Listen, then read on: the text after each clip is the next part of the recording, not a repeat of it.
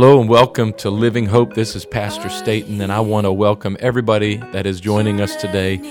A shout out to our e-family, all of you that are joining us through the internet. I want to remind you every Sunday morning at 11 o'clock, you can join us live at tv.livinghopemd.com. I pray that today's message blesses you and that you enjoy the word as it is shared today. I'm too lost to be found, and I know it's in my mind. Turn with me, if you would, to the book of Job. Amen. The book of Job, and we're going to read chapter number 1. Amen. So good to see everyone here today. It's good to have Cade home. Cade has been back in the bayou, back in Louisiana, home with his family for 6 weeks or so, I think. Felt like 3 years, but it's been a while. We're glad you're home safely, Cade. Amen. Good to see everybody here today. How many of you are glad to see your neighbor? You might have rode in the same car with them to get here. But be thankful that they're in the house of God with you. Amen. If your family is all in church today together, don't take that for granted. Amen. That's a blessing from the Lord. Amen. To have your family in the house of God with you.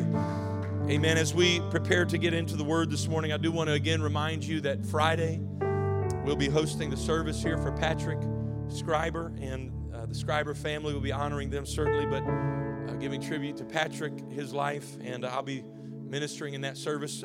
Viewing will be from 9 a.m. to 11 a.m., and then the service will be from 11 until about noon with the burial service taking place there at, I think, Charles Memorial Gardens up in Leonardtown. So those of you that can make it out, let's come be a support to this family and let them know how much we love and appreciate them. Amen. Also, the ladies' ministry classes. So there's going to be 2 of them this month, and they're going to be on parenting.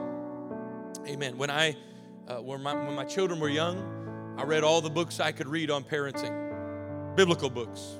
Amen. There's a difference between godly parenting and worldly parenting. At least there should be. We should approach it much different. Our goals are different in raising our children. I wanted to hear from people that had been effective in raising their children in the house of God. And so my wife is going to be doing some teaching, and kind of 2 parts. One will be how to raise your children at home, and secondly, how to raise your children in church. How do you know there's a right way to do things and a wrong way to do them? Got some hesitant amens there. Amen. How many of you know that as parents, there's no perfect parent? I don't know about you. I didn't get a book when my children were born saying, here's how you do it. There have been things that I got down the road and said, I wish I'd have done some things different. Well, we want to help you not to have that long list of I wish I would have done difference. All right? Because you only get one shot at raising your children. So we want to do our best to help you from a biblical perspective. Amen. Job chapter 1, verse 8, the Lord said unto Satan, hast thou considered my servant Job, that there is none like him in the earth, a perfect and an upright man, one that feareth God and escheweth evil. Amen. I want the Lord to be proud of me, but not that proud. Amen. If that's what happens to upright men, I want to be an almost upright man. God was bragging on Job and said, hey, have you considered my servant Job? And Satan answered and said, there's a reason why Job fears you. Hast not thou made an hedge about him and about his house and about all that he hath on every side? You've blessed him. You've given him increase in his substance.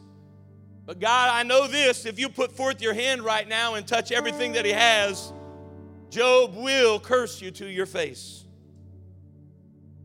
Job chapter 3, verse 3.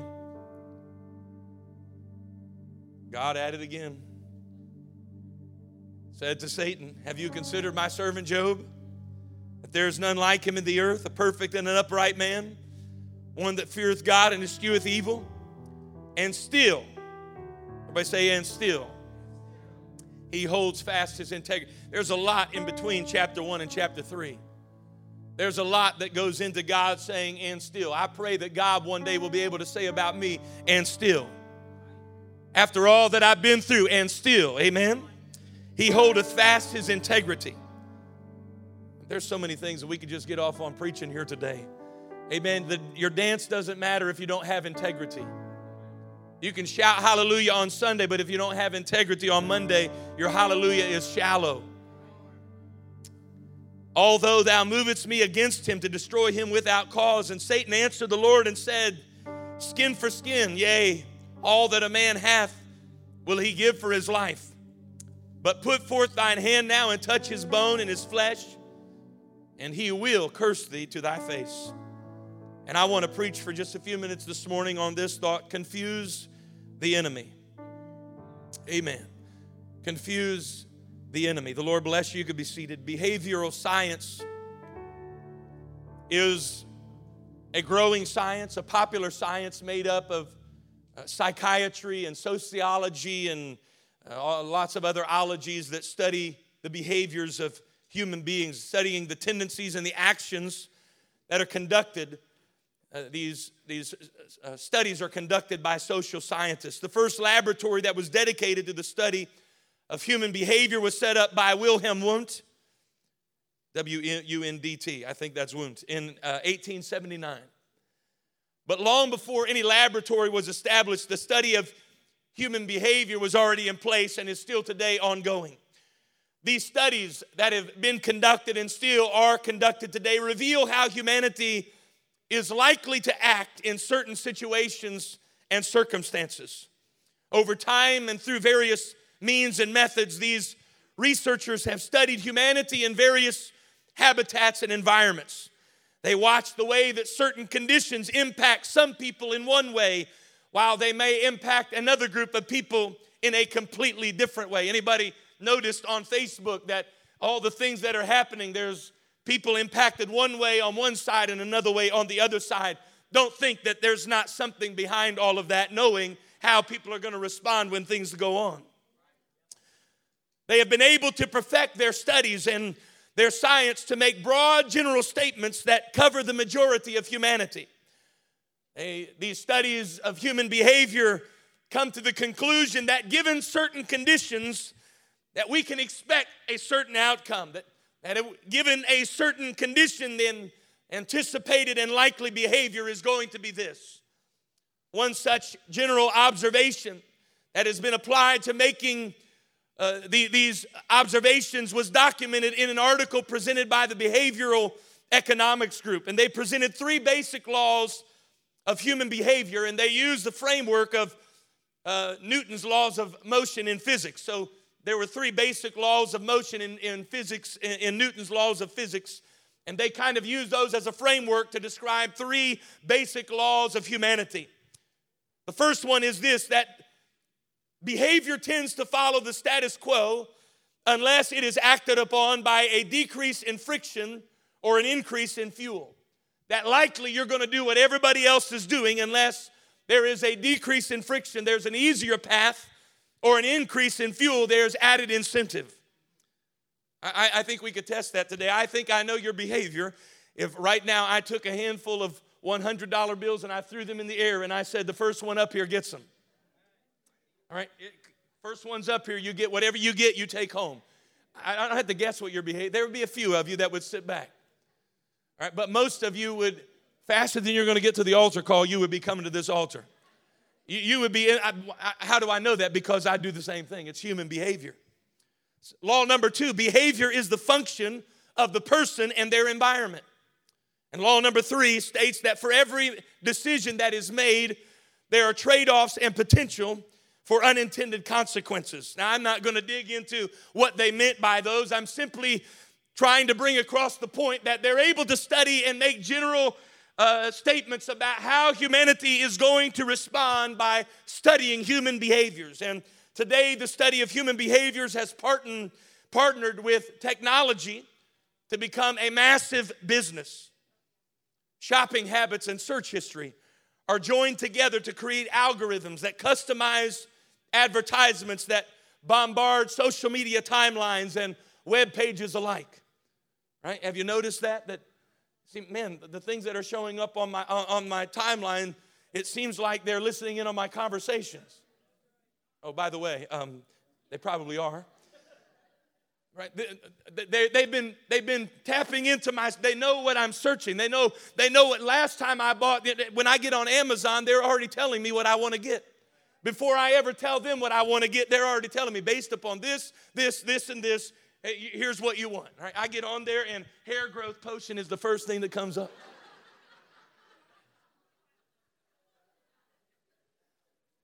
Because media companies these marketing companies have discovered how to study human behavior and monetize your behavior. Media companies have discovered how to manipulate human behavior. They know that fear sells, and so they don't put good news on the front page of breaking news. Is not, somebody helped a neighbor cross the street today. No, it's a neighbor beat up their neighbor. It's the news that's going to, they know how to manipulate us. Right? While multiplied masses of knowledge, of insight, and understanding have been gathered through the research, studies, and observations of psychologists and sociologists, yet their ability to predict your tendencies and anticipate your responses and your reactions, it pales in comparison to one that has been studying human behavior longer than any scientist has been around, longer than any laboratory has been established to try to discover how humanity is going to act and react in certain environments. But there is one that has been studying humanity for much longer, and his plot is not to persuade your next purchase on Amazon. His plot is not to predict your response to the next breaking news story. No, this one, the adversary, the devil, is working to predict your inability to flee from temptation and your propensity to be moved by human reasoning and carnal desires. Ever since the garden, the enemy has been watching the tendencies of humanity. Amen. I believe that sly serpent was perched in the garden, hidden behind a bush somewhere, watching as day after day Eve walked by that tree in the midst of the garden. And he watched as Eve would pass by that tree that God had forbidden them to eat from. Her walk would begin to slow just a little bit, and she would begin to glance out the corner of her eye. And then the next day he watched as she paused for just a minute. And instead of glancing, she turned her attention to the tree. And the next day she stood in front of that tree and she stared at the fruit. And the devil knew by her behavior that the next thing that's going to happen is I'm going to tempt her and she's going to eat of the fruit. He saw the longing in her eye. He watched the way that she slowed ever so slightly when she passed that particular place in the garden. He knew just the time that she passed by, and he perched himself in the tree at just the right time, in just the right place to engage her in conversation that would lead to the fall of humanity. Because he knew, given the right circumstances, I know how she will respond. He watched intently as Cain considered the fact that God had just shown respect unto his brother Abel's sacrifice. He watched as the Bible says Cain's countenance fell. He watched on Cain's face. The enemy looked and he saw there was something in the heart of Cain. He saw it. The behavior gave it away that there's something in the heart of Cain. The enemy measured the rising hatred in the heart of Cain. He calculated Cain's contempt, his animosity, and his abhorrence toward his brother Abel. And then he knew that his suggestion that killing his own brother was the only way to appease the anger that raged within him. And then at that moment, the enemy nudged Cain and he reached out and slew his brother. Make no mistake this morning, you may think that you can outwit, outsmart, and outmaneuver the devil, but he's been studying humanity longer than you've been breathing air.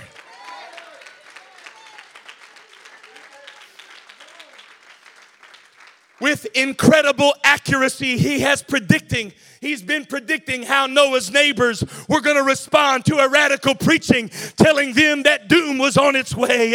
With impeccable precision, he has been surmising that Gehazi will not be able to resist the riches of Naaman, that David will fall for Bathsheba, that Samson won't be able to resist Delilah, that Judas will sell out the Savior for a pocket full of change.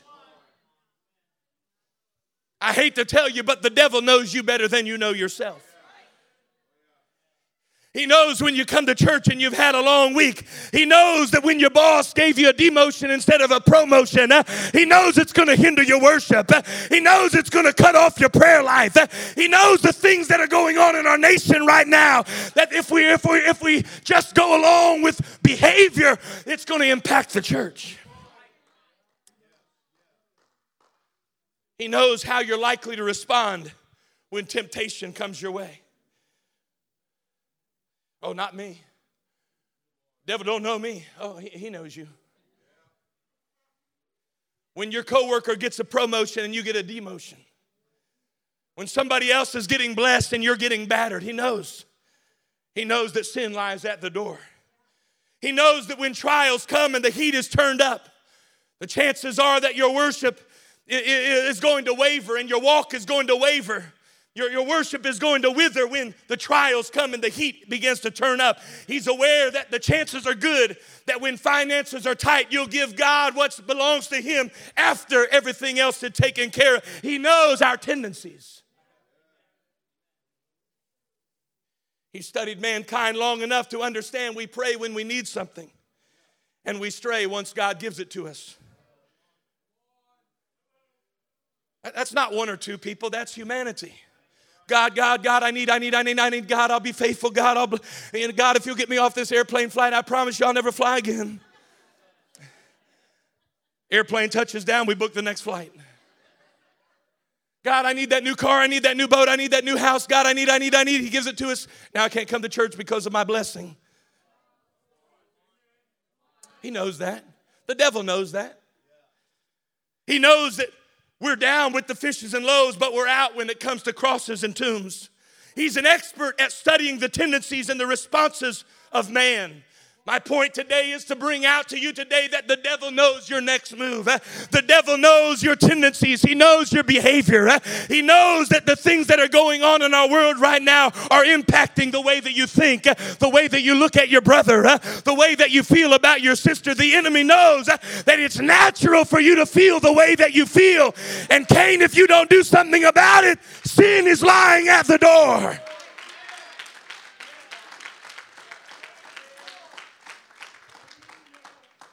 Yet in every generation, there is one, or there are those that upset the apple cart. That even though Amazon studied all the algorithms and they figured you out and they know what your next purchase is going to be and they've plastered it all over the walls and they've heard your conversations and they know what you're longing for. And when you get onto that Amazon cart, it's just waiting for you to click the button and instead you click somewhere else and Amazon goes to pieces. And in every generation, there are those that defy the inclinations of the adversary, and they go against the grain of the enemy. They rise when they're supposed to fall. They swim when they're supposed to sink. They stand when they should have bowed. They love when they should have hated. You have the ability to confuse the enemy. You have the ability to let the devil know, I know that's what you think I'm going to do, but I'm not going in that direction. I'm going another way. Some of you right now, by standing on your feet and giving God praise, you are confusing the enemy. The devil thought he had you. The devil thought you were done.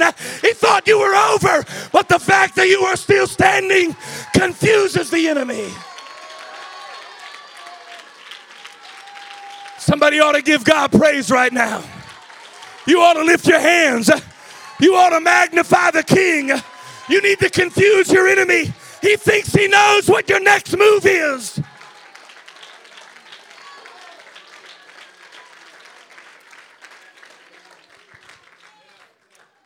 And in our text in the book of Job, the devil comes before the Lord. The Lord says, have you considered my servant Job? God, I pray, please don't do that to me. He is upright and righteous. And the devil got this sly grin on his face. Job is no match for me. See, God doesn't understand. I've been studying men like Job for a long time. Those righteous men. that love God with all their heart. But I've been around some of those men. And I know that with the right circumstances, if I'll just get the right circumstances, if I'll just put the right circumstances in place, God, here's what's going to happen. I'm going to align the circumstances, and when I'm finished working, Job is going to curse you to your face. Look at what Job says in verse 9. Or rather what Satan says. He says, doth Job fear God for naught? In other words, he's saying this: Job's fear and devotion is tied to what you do for him. Start taking stuff from him. Start messing with his family and taking possessions away from him. And by the end of the day, Job will be cursing you to your face. Listen, we've got to be careful that our praise to God isn't tied to stuff and things.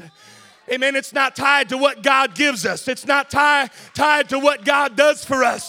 Amen. But it's tied to the revelation of the goodness of God. It's tied to the understanding that He saved me. He reached down into sin and He picked me up. He reached down and brought me out.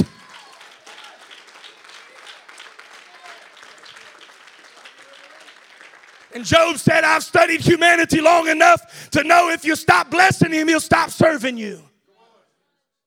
And I believe the enemy is walking through the churches today, and he's making that same declaration. God, take your hands off their stuff. Stop. Let me get a hold of their stuff. Let me start taking some money out of their bank account. Let that stimulus check not get there when they thought it was going to come. I promise you, they won't worship you on Sunday like they would if they would have got the check. How many of you have called the hotline to see where your check is at? All right.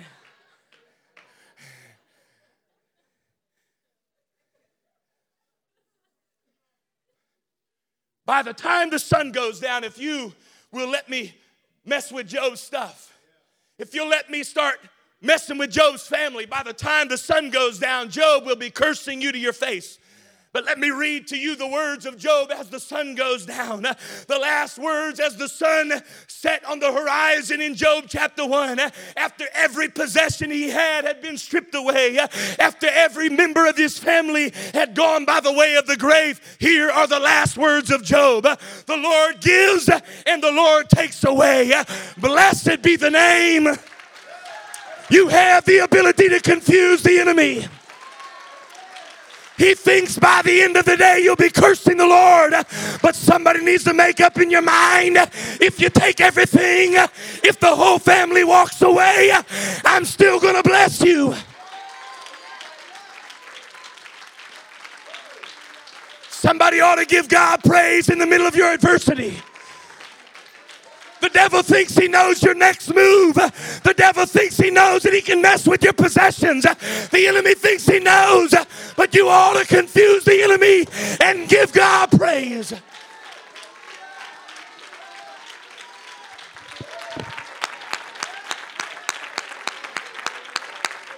I'm not going to do what the devil thinks I'm going to do. The devil backed up and said, all right. You got me there. But I do know. That one was 99% accurate, but this is the most accurate algorithm of them all. Let me touch his body. Give him one of those toothaches that you can't sleep in the middle of the night. Let the doctor give him a negative report. See, Satan said, I've watched humanity long enough to know if you let me touch their body, I promise you, 100% accuracy on this one, he will curse you to your face. And at the end of that second day, Job's body covered in painful boils, racked with affliction. The Bible says he would sit there and the dogs would come and lick his wounds. Nobody else would have anything to do with him. He's sitting in a pile of ash. He's got a broken piece of pottery and he's scraping open those wounds. It's disgusting. I can't even make it as vile as it was. And then his wife on top of that walks up and says, Job, why don't you curse God and die? Everything the devil said, if this, that, and the other will happen, it's all happened. And the enemy is just waiting. He says, I know his next move. I've studied humanity long enough to know this is where Job stands up and with his last breath points his finger and curses you to your face. But let me read to you the last words of Job. He said, shall I receive good at the hand of God and not evil? And in all of this, did not Job Listen, God's been too good to me. God's been too good to you. I'm not entitled to anything, but I'm going to give God praise no matter what it comes my way.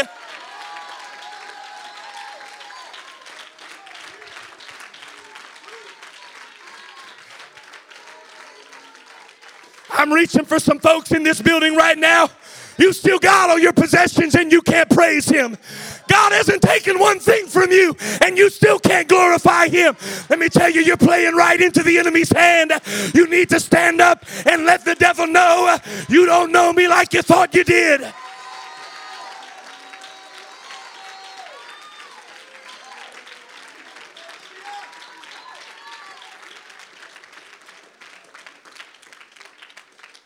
I will not do what the devil thinks I will do. When the devil brought the fury of hell, when he stripped away every possession of Job and covered his body in boils, Job confused the devil. Instead of walking away, he worshiped. Instead of cursing the name of the Lord, he blessed the name of the Lord. I just want you to do something right now that would confuse the devil.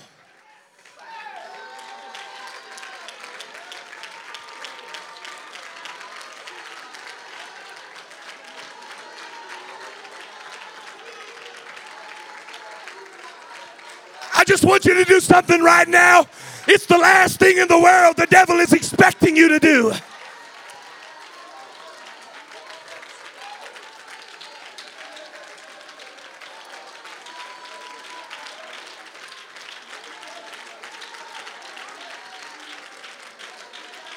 You have the ability to confuse the enemy. You have the power to confuse the adversary. Let me tell you what's going on in our nation right now.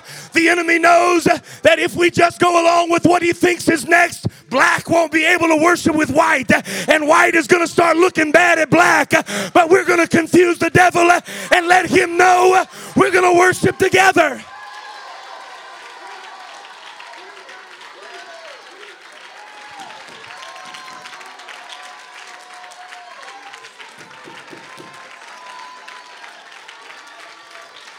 Come on, let's confuse the enemy.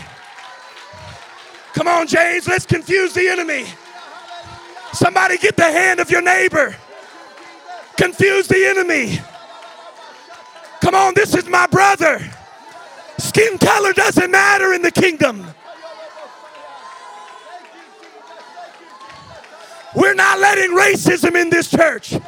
We're not letting racial division in the body of Christ. The enemy thinks he's got us, but we will confuse the enemy.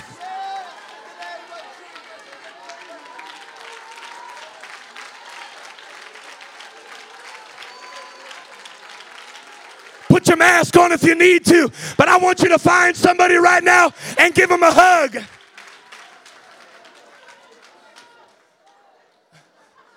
Hopefully you understand what I'm asking you to do. Don't white people, don't find white people. Come on, I'm talking about being intentional. Come on. Come on, JB.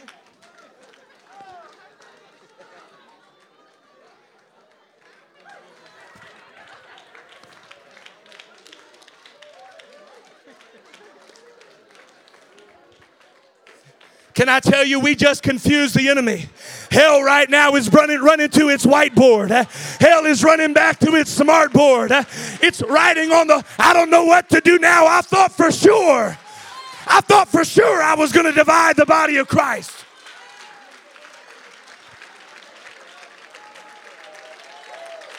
I feel the Holy Ghost trying to get loose in this house right now.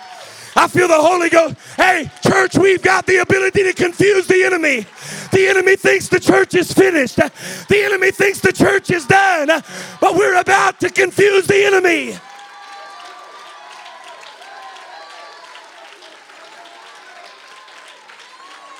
Come on, Cain, you don't have to slay Abel. Come on, Eve, you don't have to eat the fruit.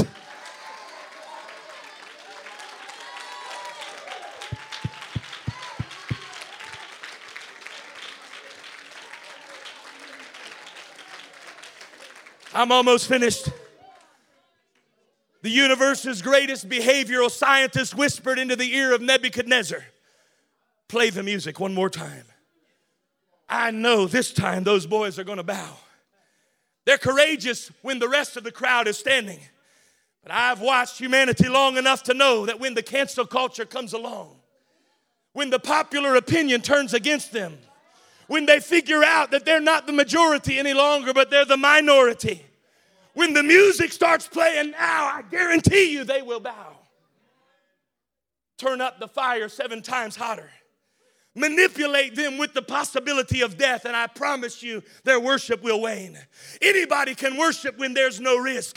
Anybody can be a Christian when it's Sunday morning and a picnic after church. But you throw a fiery furnace in the mix, and I know humanity. Nebuchadnezzar, I guarantee you that if you turn up the furnace 7 times hotter, they will bow.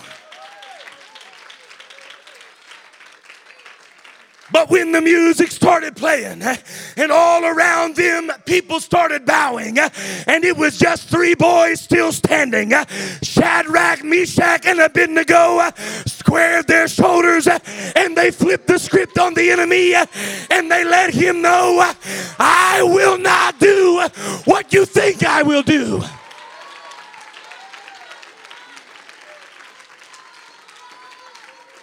I come to let the devil know I'm not Christian because it's convenient. I'm Christian because of Calvary. And if America turns their back on God, I'm still going to serve him.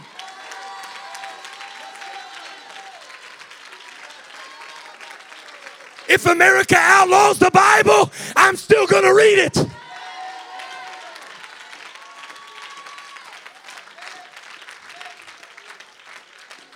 Tell your neighbor, the devil thinks he knows you. In the lion's den, Daniel was supposed to be the prey, but instead he prayed. Nero is feeding Christians to lions and using their bodies as torches to light the streets of cities. The devil was sure that the church was going to crumble and fall apart, except the church did not crumble and fell apart. Instead, it grew, it spread, and it prospered. Paul and Silas are beaten and bloodied. They're bound in the bottom of a prison at midnight. It's the perfect place for the Philippi prison blues. But instead, Paul and Silas opted for the jailhouse rock. And they begin to sing praises. And I'm not going to do what the devil thinks I'm going to do. Devil, you thought I was going to come to church on Sunday and suck my thumb? I've got news for you. I came to give God praise.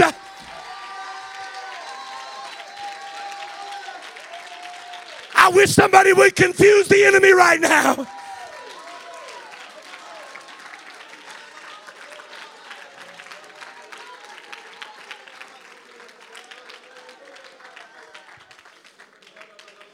And in 2021, 10 days in, the enemy is cashing in on he's putting all his chips on this hour. Thousands of years of studying human behavior. From Eve to Cain to Samson to Gehazi, Judas, Demas. We're pressed up against the backdrop of the coming of the Lord. The enemy is standing back admiring his work. All around us, people are doing exactly what the devil thought they would do. Friends hating one another now. Families being torn apart. Churches being divided. The enemy is standing back. I knew this would happen. I told you.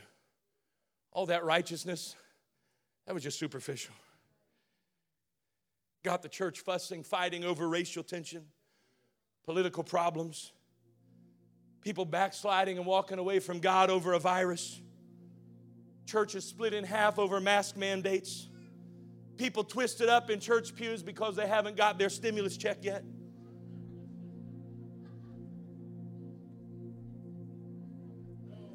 I'm just telling you how it is. Hey, I'm one of you. I haven't got mine yet.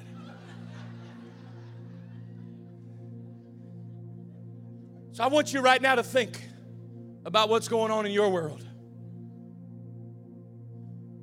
Some of you are on the brink of a decision that will destroy your family.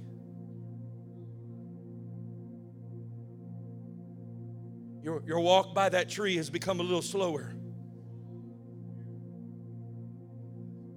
Your fixation upon that fruit has become a little more of a stare than a glance. The enemy knows your next move is a decision that you'll not be able to recover from. Some filled with racial tension, turmoil. It's affecting the way you walk into church and view your brothers and sisters. You feel like you're about to lose your mind. So caught up in all the angst of our time, can't even think straight. So I want to ask you, what does the enemy think your next move is going to be? Everybody in this building, we're all in different places. We're dealing with different circumstances, but the enemy thinks he knows your next move. The enemy thinks your circumstances have robbed you of your praise. The enemy thinks that the situation as it is right now, that their next move is going to be a step into sin. The next move is David is going to call for Bathsheba, and then the kingdom is going to be destroyed. I've been studying humanity long enough to know this is their next move, but it doesn't have to be. You have the ability right now to confuse the enemy. Somebody in this building has the ability to walk down to this altar and say, I will not let racism into my heart. I know what's going on in my world and I don't like any of it, but I will not let it affect the way that I look at you. I refuse to. Devil, you will not control my next move. Some of you that are in a place of temptation, you need to get out of your pew and walk down to this altar. Devil, you think you know me, but you don't know me.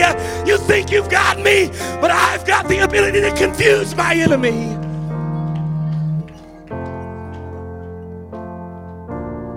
Come on, there's a Job in the house right now.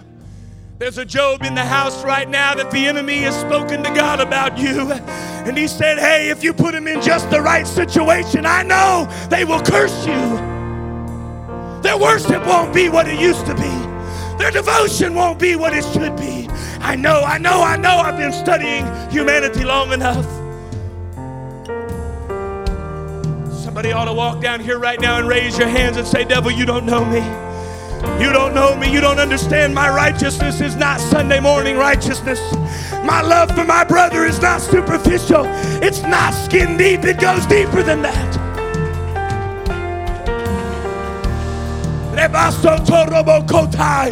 Somebody, you need to confuse the enemy. If you don't confuse him, if you don't do something different than what the devil thinks you're about to do,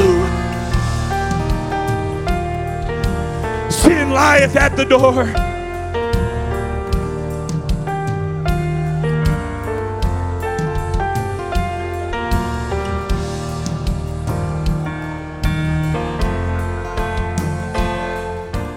The Bible speaks very clearly about what offenses will do. It says that if you let a root of bitterness spring up, it says it will defile many. It says a root is just a small thing. You can't deal with bitterness when it's full grown. You have to deal with it when it's a root. And if you've got an offense in your spirit, it may be just in general, the things that have been going on in our world, you feel kind of a disdain toward a certain group of people. And that could be so many different things today. It could be politically, it could be masks, it could be color, it could be so many things. That's a root of bitterness. If you got an offense in your spirit because somebody did something or didn't do something, it's a root of bitterness. And the enemy knows what happens next. Bitterness is one of the most difficult things to deal with because it stays hidden for so long. And by the time it manifests itself, it's too late. So I may not know today you're dealing with bitterness, but you know inside. I want to ask us all across this room right now, God, if there is bitterness in my heart, Lord, if there is offense toward any person, against any group of people, anything, any root, any small thing, if it's just a thought that I have allowed to linger in my mind, I know the enemy has been studying human behavior long enough to know what that will do in the end. And I came today to confuse the enemy. I'm going to forgive. That's how you deal with bitterness, is to forgive. Forgive. They may not have done anything to you personal, but you got to forgive. Come on, Jesus did. I could never forgive them. Jesus on the cross, after having been beaten, spat upon, cursed, nails pierced in his hands, a spear thrust in his side, he looked at the same people that had just done that and said, Father, forgive them. And I know everybody tends to, lunch plans get real important when you start touching on bitterness. All of a sudden people unplug from altar call, get distracted, because the enemy knows this is where it's really at. It's not about how many tears you cry. It's about what's going on in your heart. I'm going to ask us one more time to dig in there real deep. God, is there any root of bitterness?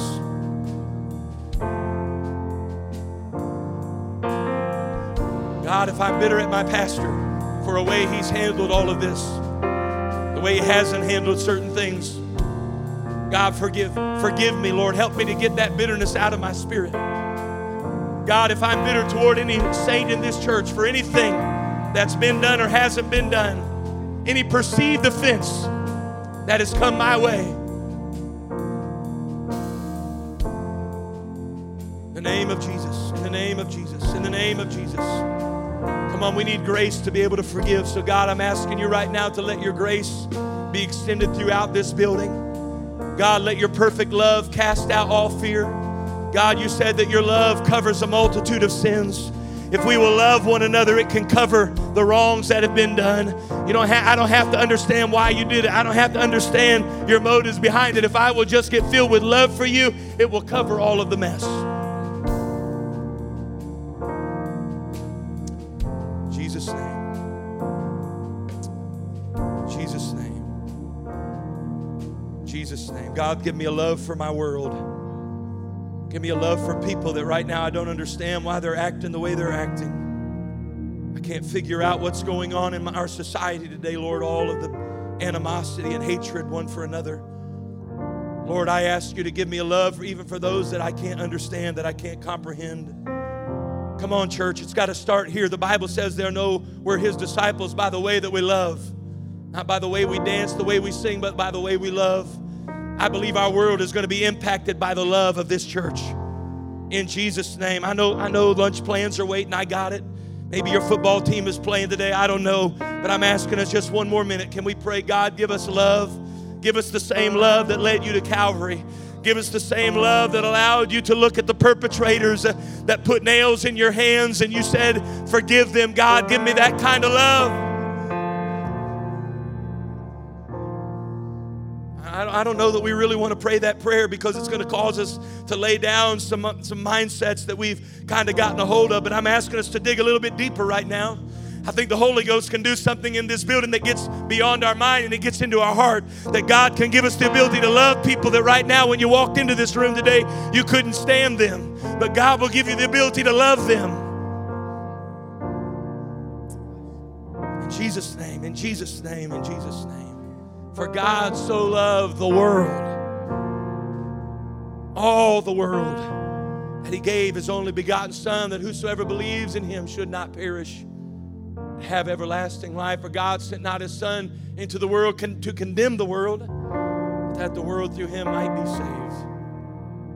So I want to conclude this way. I want you to get the hand of your neighbor or put your fist, I don't know, whatever. Just do something. 2021, do what you want to do.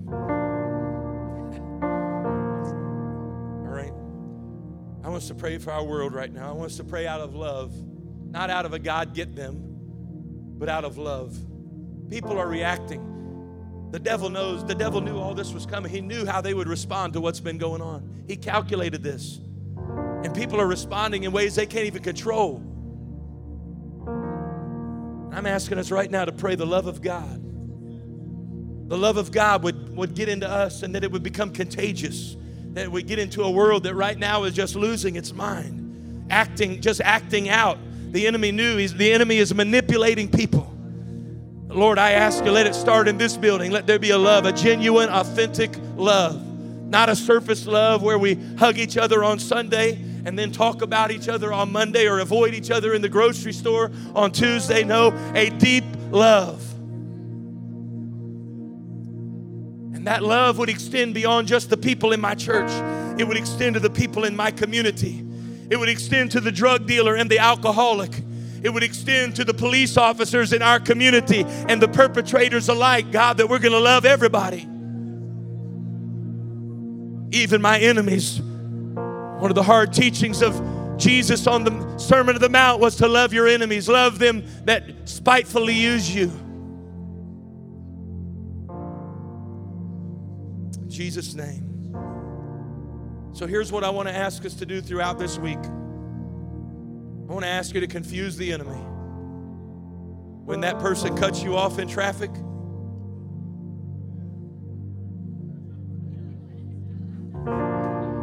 confuse the enemy. Don't wave at them.